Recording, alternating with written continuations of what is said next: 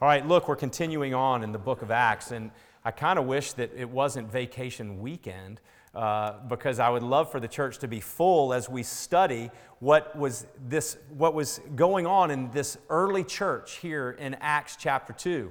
But I'm going to trust that God knows. I'm going to trust that He's brought exactly who needs to be here and who needs to hear this. And I know that I need to hear it, and I needed to hear it this week. So I want to encourage you, listen to this. We've continued to say that probably the best title for Acts is the Acts of Jesus from heaven through the disciples by the power of His Holy Spirit, and today is a great example of that.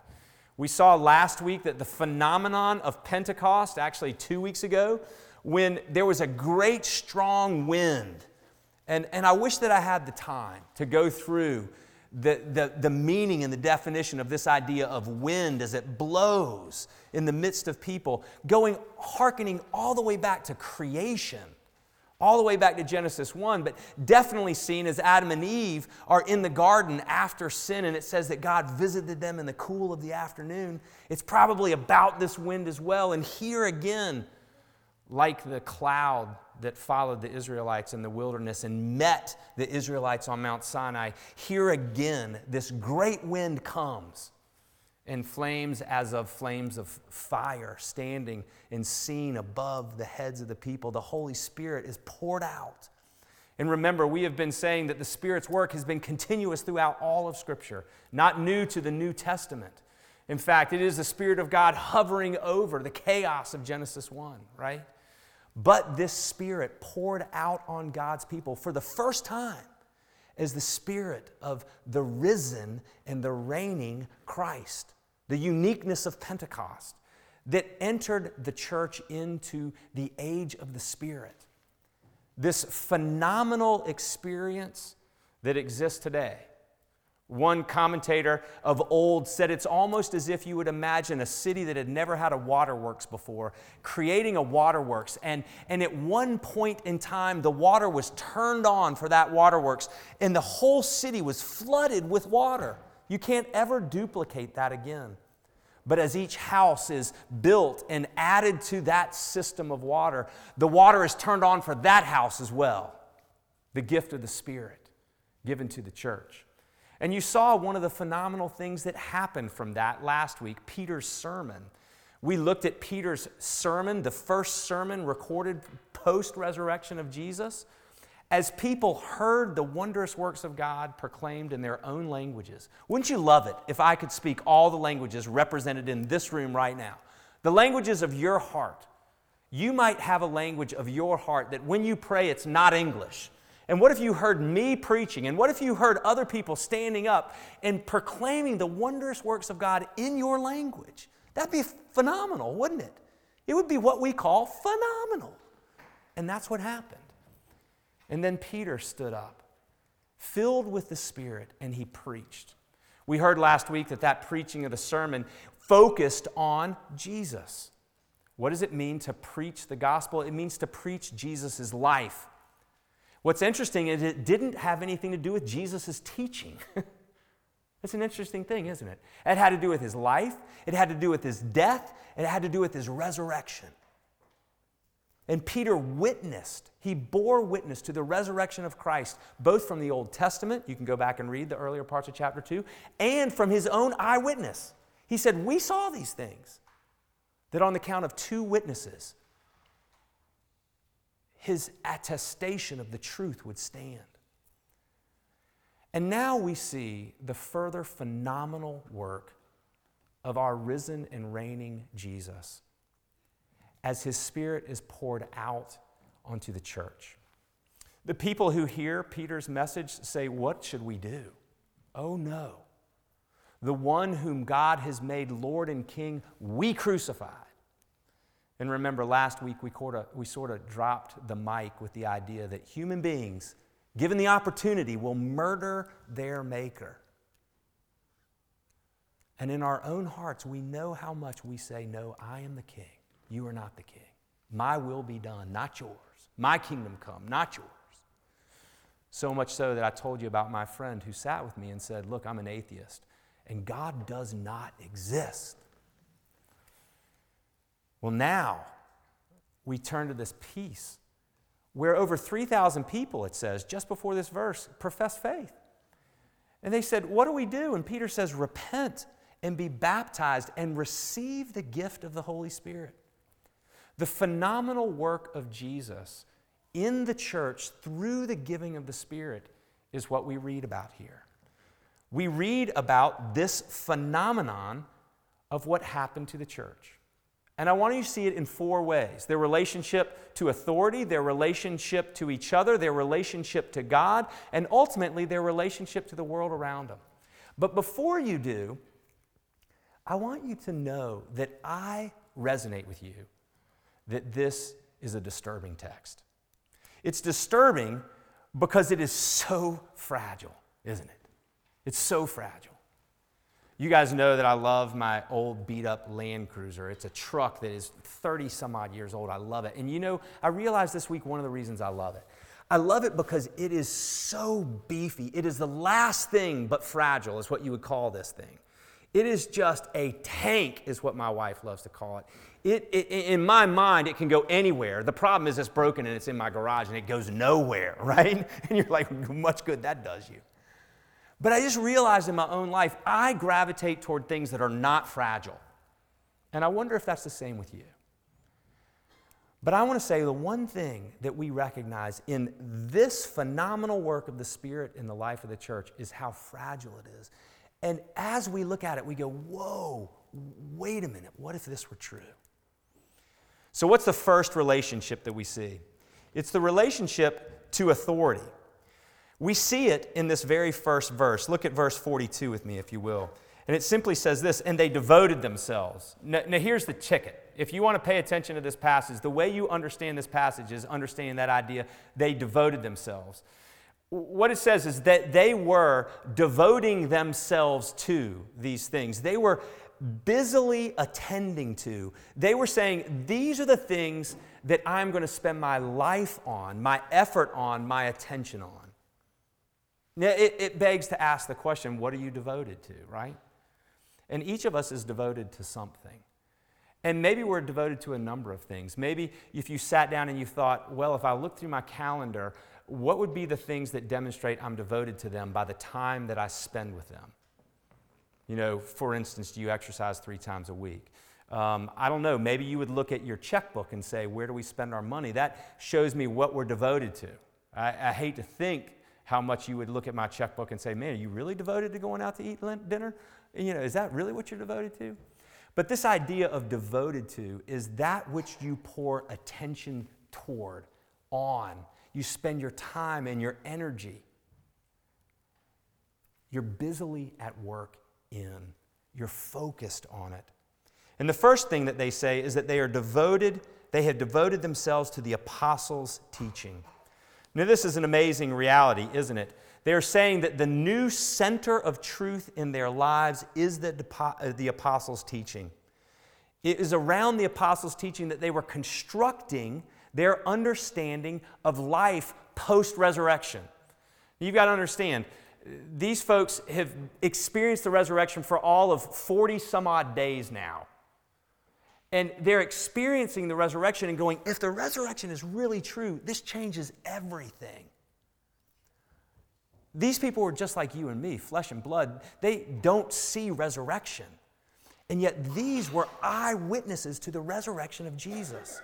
And as the apostles taught them, post-resurrection, using Scripture as we saw Peter use it in the sermon, in the same way that Jesus did with the apostles, since he was raised from the dead and for those 30-some-odd days walked with them and taught them through the Old Testament, being read through the lens of Christ, explaining to them Joel 2, explaining to them Psalm 16, explaining to them Psalm 110, through the lens of Christ, that the apostles continued that teaching. Now look, you would go, man, that's really fragile. That God would advance the truth of His kingdom. The phenomenal work would be their devotion to the apostles' teaching. Remember, this is the apostle Peter teaching here. What was Peter doing less than 2 months ago? He was denying Christ. He was saying, I don't know him. I do not know him. And now people are devoting themselves to Peter's teaching and to the teaching of the apostles. They're being baptized. It's a radical thing for these Jews to be baptized. Baptism in the Jewish context was left for the Gentiles to be baptized and leave their sinful Gentile way and become Jewish. A radical stage.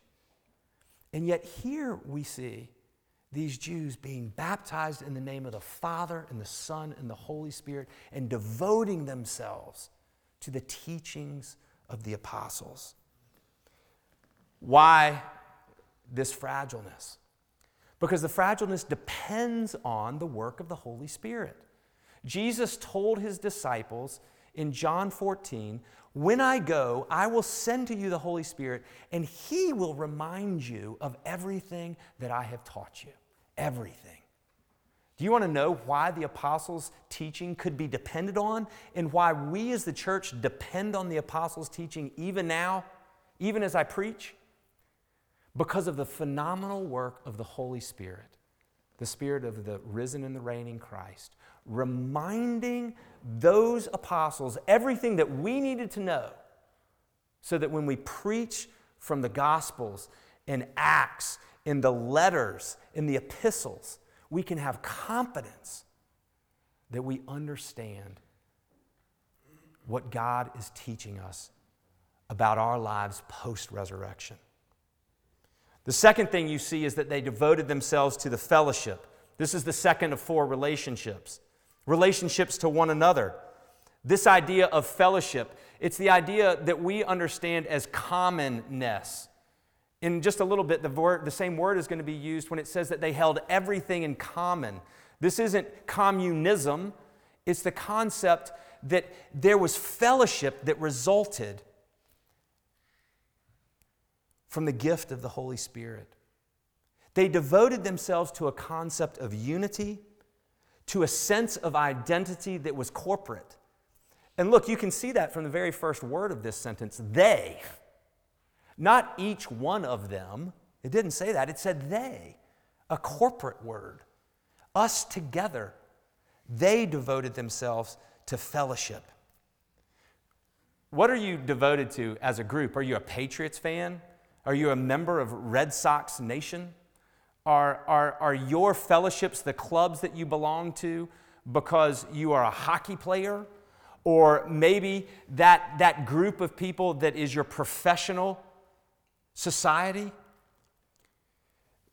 These Christians, these who first lived the post-resurrection hope that Jesus is alive and reigning, were devoted to the fellowship because the Spirit had been poured out on them.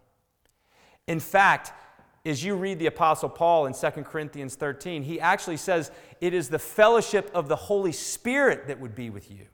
The Apostle Paul understood that it's exactly the gift of the Spirit that gave them this concept of fellowship. And see, this is a fragile idea because we know each other. We know each other to be broken, and we're like, can we really be devoted to each other? You're going to let me down. I let somebody down this week. Wrote them a text, said, hey, look, I've been thinking about you. They wrote a text back, and guess what? I forgot to write back a third one. Left it hanging. We know our own brokenness, don't we? And this feels very fragile. But again, it's dependence on the Holy Spirit. This fellowship that is given by the gift of the Spirit speaks to the unity that we have with the Father. Jesus again prayed in John 17, Father, may they know that they are one, that I am in them and they are in me and we are in you. That the gift of the Spirit reminds us of that fellowship that is vertical, that affects our horizontal fellowship. That we belong to each other. And it is sustained not by our effort, but by the Holy Spirit and His presence with us. Second of 4. The third is the relationship to God.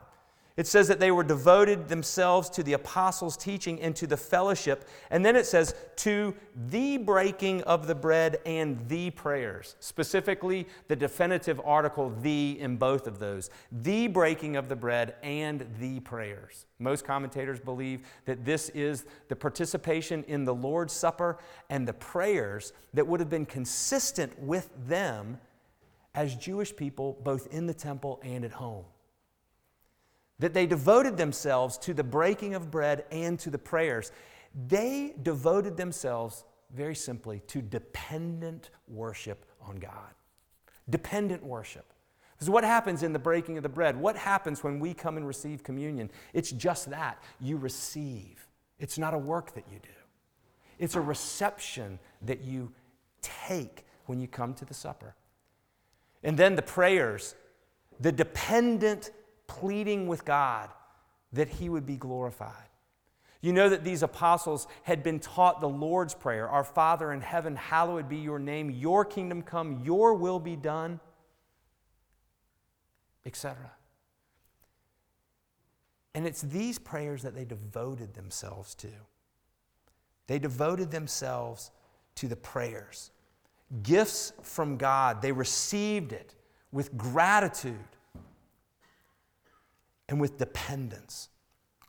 They joined their voices. Jesus encouraged corporate prayer. Our Father who art in heaven. Our Father. The corporateness even there. But the amazing thing is, we all know that our worship can tend toward performance. Me, worst of all, as the preacher that stands before you, that wants so badly to perform and to receive accolades, the fragility of even our worship. But here's the amazing thing. Again, the Holy Spirit undergirds our worship, gives us the very words with which we praise God. Not only that, but praise on our behalf with groans that are too deep for words. That very thing that feels so fragile is again supported by the Spirit. Even this devotion to the relationship of God. What is the result? The result is what we see in verse 43. And awe came upon every soul, and many wonders and signs were being done through the apostles. That would be amazing, right? To see that healing. To see you lift somebody up and all of a sudden they walk. I mean, that'd be pretty amazing. How many of us cannot say we'd like to see that happen today? We'd love to see that happen. We would be filled with awe.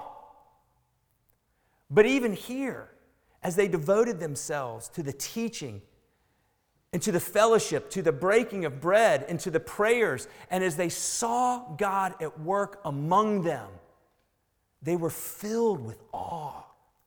God is with us. It says that one of the results of this is verse 44. It says, all who believed were together and had all things in common. There's that fellowship word again, right there. Had all things in common. They shared everything. Do you want to know what was so interesting? Is that human beings were being transformed. Their idea of their own possessions became not their own stuff, but they had a radical otherness as their focus. They were concerned about others, even to the point of giving up their own possessions. Listens to how it's described in verse 45. And they were selling their possessions and belongings and distributing the proceeds to all as any who had need. There was an awareness of each other. There was an awareness of the other that existed among them. Now, it's interesting. They didn't sell everything, right? You go down to the next few verses, and some of them still had houses that they had, and that they would invite people over to their houses. So it's not the idea that everything was sold and there was just this big pot of money for homeless people. That's not what it was. It was an awareness of the other and what people needed, right? That was the result. Human beings being changed. Their very orientation was being changed. There was a radical otherness about them. Do you know what I think this flies in the face of? The Buddhist idea of mindfulness. It flies in the face of this. Because what it does is it says we are not able to care for ourselves. We are dependent on you, Father, and all the gifts that you have given us with which we will care for each other. We need each other. It's not just about our ability to control our own minds. And then it says this, and day by day, attending the temple together and breaking food with glad and generous hearts, praising God and having favor with all the people, the Lord added to their number day by day those who were being saved. This is the last of the 4 points, and it's hidden for us in English. But this word devoted is in there as well. It's hidden in this phrase, and day by day attending the temple together. It says day by day they had devoted themselves with one mind in the temple, is what it says. They devoted themselves to a fourth thing. They devoted themselves to attending the temple. Now think through this with me, if you will. Where would they have gotten the idea to do that? Where did Jesus go all the time? He was always in the temple. And why was he there? Because he was proclaiming to those who would have known the language of faith who he was and what God was doing. He was proclaiming who he was to them. And so when these disciples, these apostles, these church members, these early Christians devote themselves with one mind to the temple, they are saying we are devoting ourselves to going there and praising God for who he is. We are exalting in what he has done in giving us Christ for the payment of our sins and raising him from the dead. And with a generous heart, a simplicity, they thought the best of each other. They didn't allow a stumbling block to be put in the way, is what it says. With exultant and generous hearts, they found favor with all the people. They devoted to living publicly. What a beautiful picture of what evangelism is, of proclaiming our hope. They were devoted to it. And they found favor with all the people, and God added to their number those who were being saved. One commentator says it like this: people saw in them a winning quality of attractiveness as they were together praising God. Where do you go where people worship? I got one for you. Okay, one. Mita's membership for the gym was wearing out this week. We only had this like introductory thing, and we can't keep going there. And so Mita goes, and this gym is a place where there are like a lot of people worshiping. There are a lot of people worshiping. But you want to know what's interesting about this gym, the other thing? There are a lot of Christians who know each other who go there and who talk about their faith. And they talk about what Jesus has done in their lives, and they exalt Christ. And with a generous simplicity of their heart, can proclaim who Jesus is. And people go, who are you? What are you like? How do I know this same Christ? And we would say as they do, it's very easy. Come to our house. Come and be with us. Come and worship with us. Come to church. Come and meet these people who are my people. Because the Holy Spirit has been given. The church is so fragile, isn't it? We're so afraid that we have a bad conversation and suddenly our relationship to the church is broken. But what I want you to see is that there is phenomenal work of the Holy Spirit poured out in this setting so that all their relationships to authority, to each other, their relationship to God, and even their relationship to others is transformed. So what do we do? What do we do? Well, the first thing I want to encourage you to do is be devoted to prayer. The only other place we see these apostles devoted before this is in Acts 1. They were devoting themselves to prayer as they waited for the Holy Spirit. But here's the beautiful thing. We don't have to wait for the Holy Spirit to be given. The Holy Spirit has been given. It's promised to the church. Repent and be baptized and receive the Holy Spirit, right? The Holy Spirit's been given. And so, what do we do? I think it's natural for us as a church to go, how are we doing on these things? How are we doing together being devoted to the apostles' teaching? Honestly. Where are the conversations happening in community group and in the Bible studies of, hey, how are we doing? Who else should we have here? Who needs to come? Who needs to participate? How do we encourage one another? How are we doing with the idea of proclaiming our hope as Jesus is exalted, as the King and the Lord who lives today when we go about our daily lives, when we see each other? Do we have non-Christian friends who are attracted to us because of the way we care for one another, holding everything in common?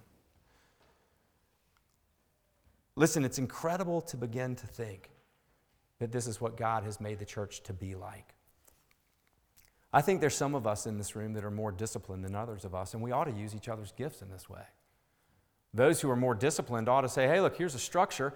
And those of us who are less disciplined would be like, hey, would you help me keep up with that structure? I want to come. I want to come and participate. I want to learn. I want to grow. I want to be there.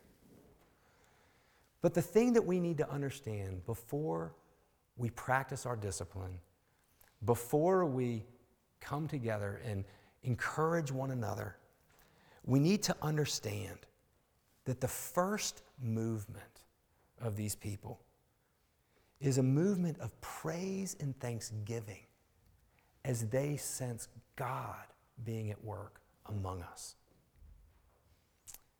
Luke, when he referenced the Lord's Prayer, put a parable at the end of it. And the end of that parable, he says, if your fathers who are evil know how to give good gifts to their children, how much more will your heavenly Father give the Holy Spirit when you ask for it? Christ the King Church, what ought we to be doing? Asking God to do a work of the Holy Spirit among us that would make us look more and more like this. Because this is a picture more and more of who Jesus is.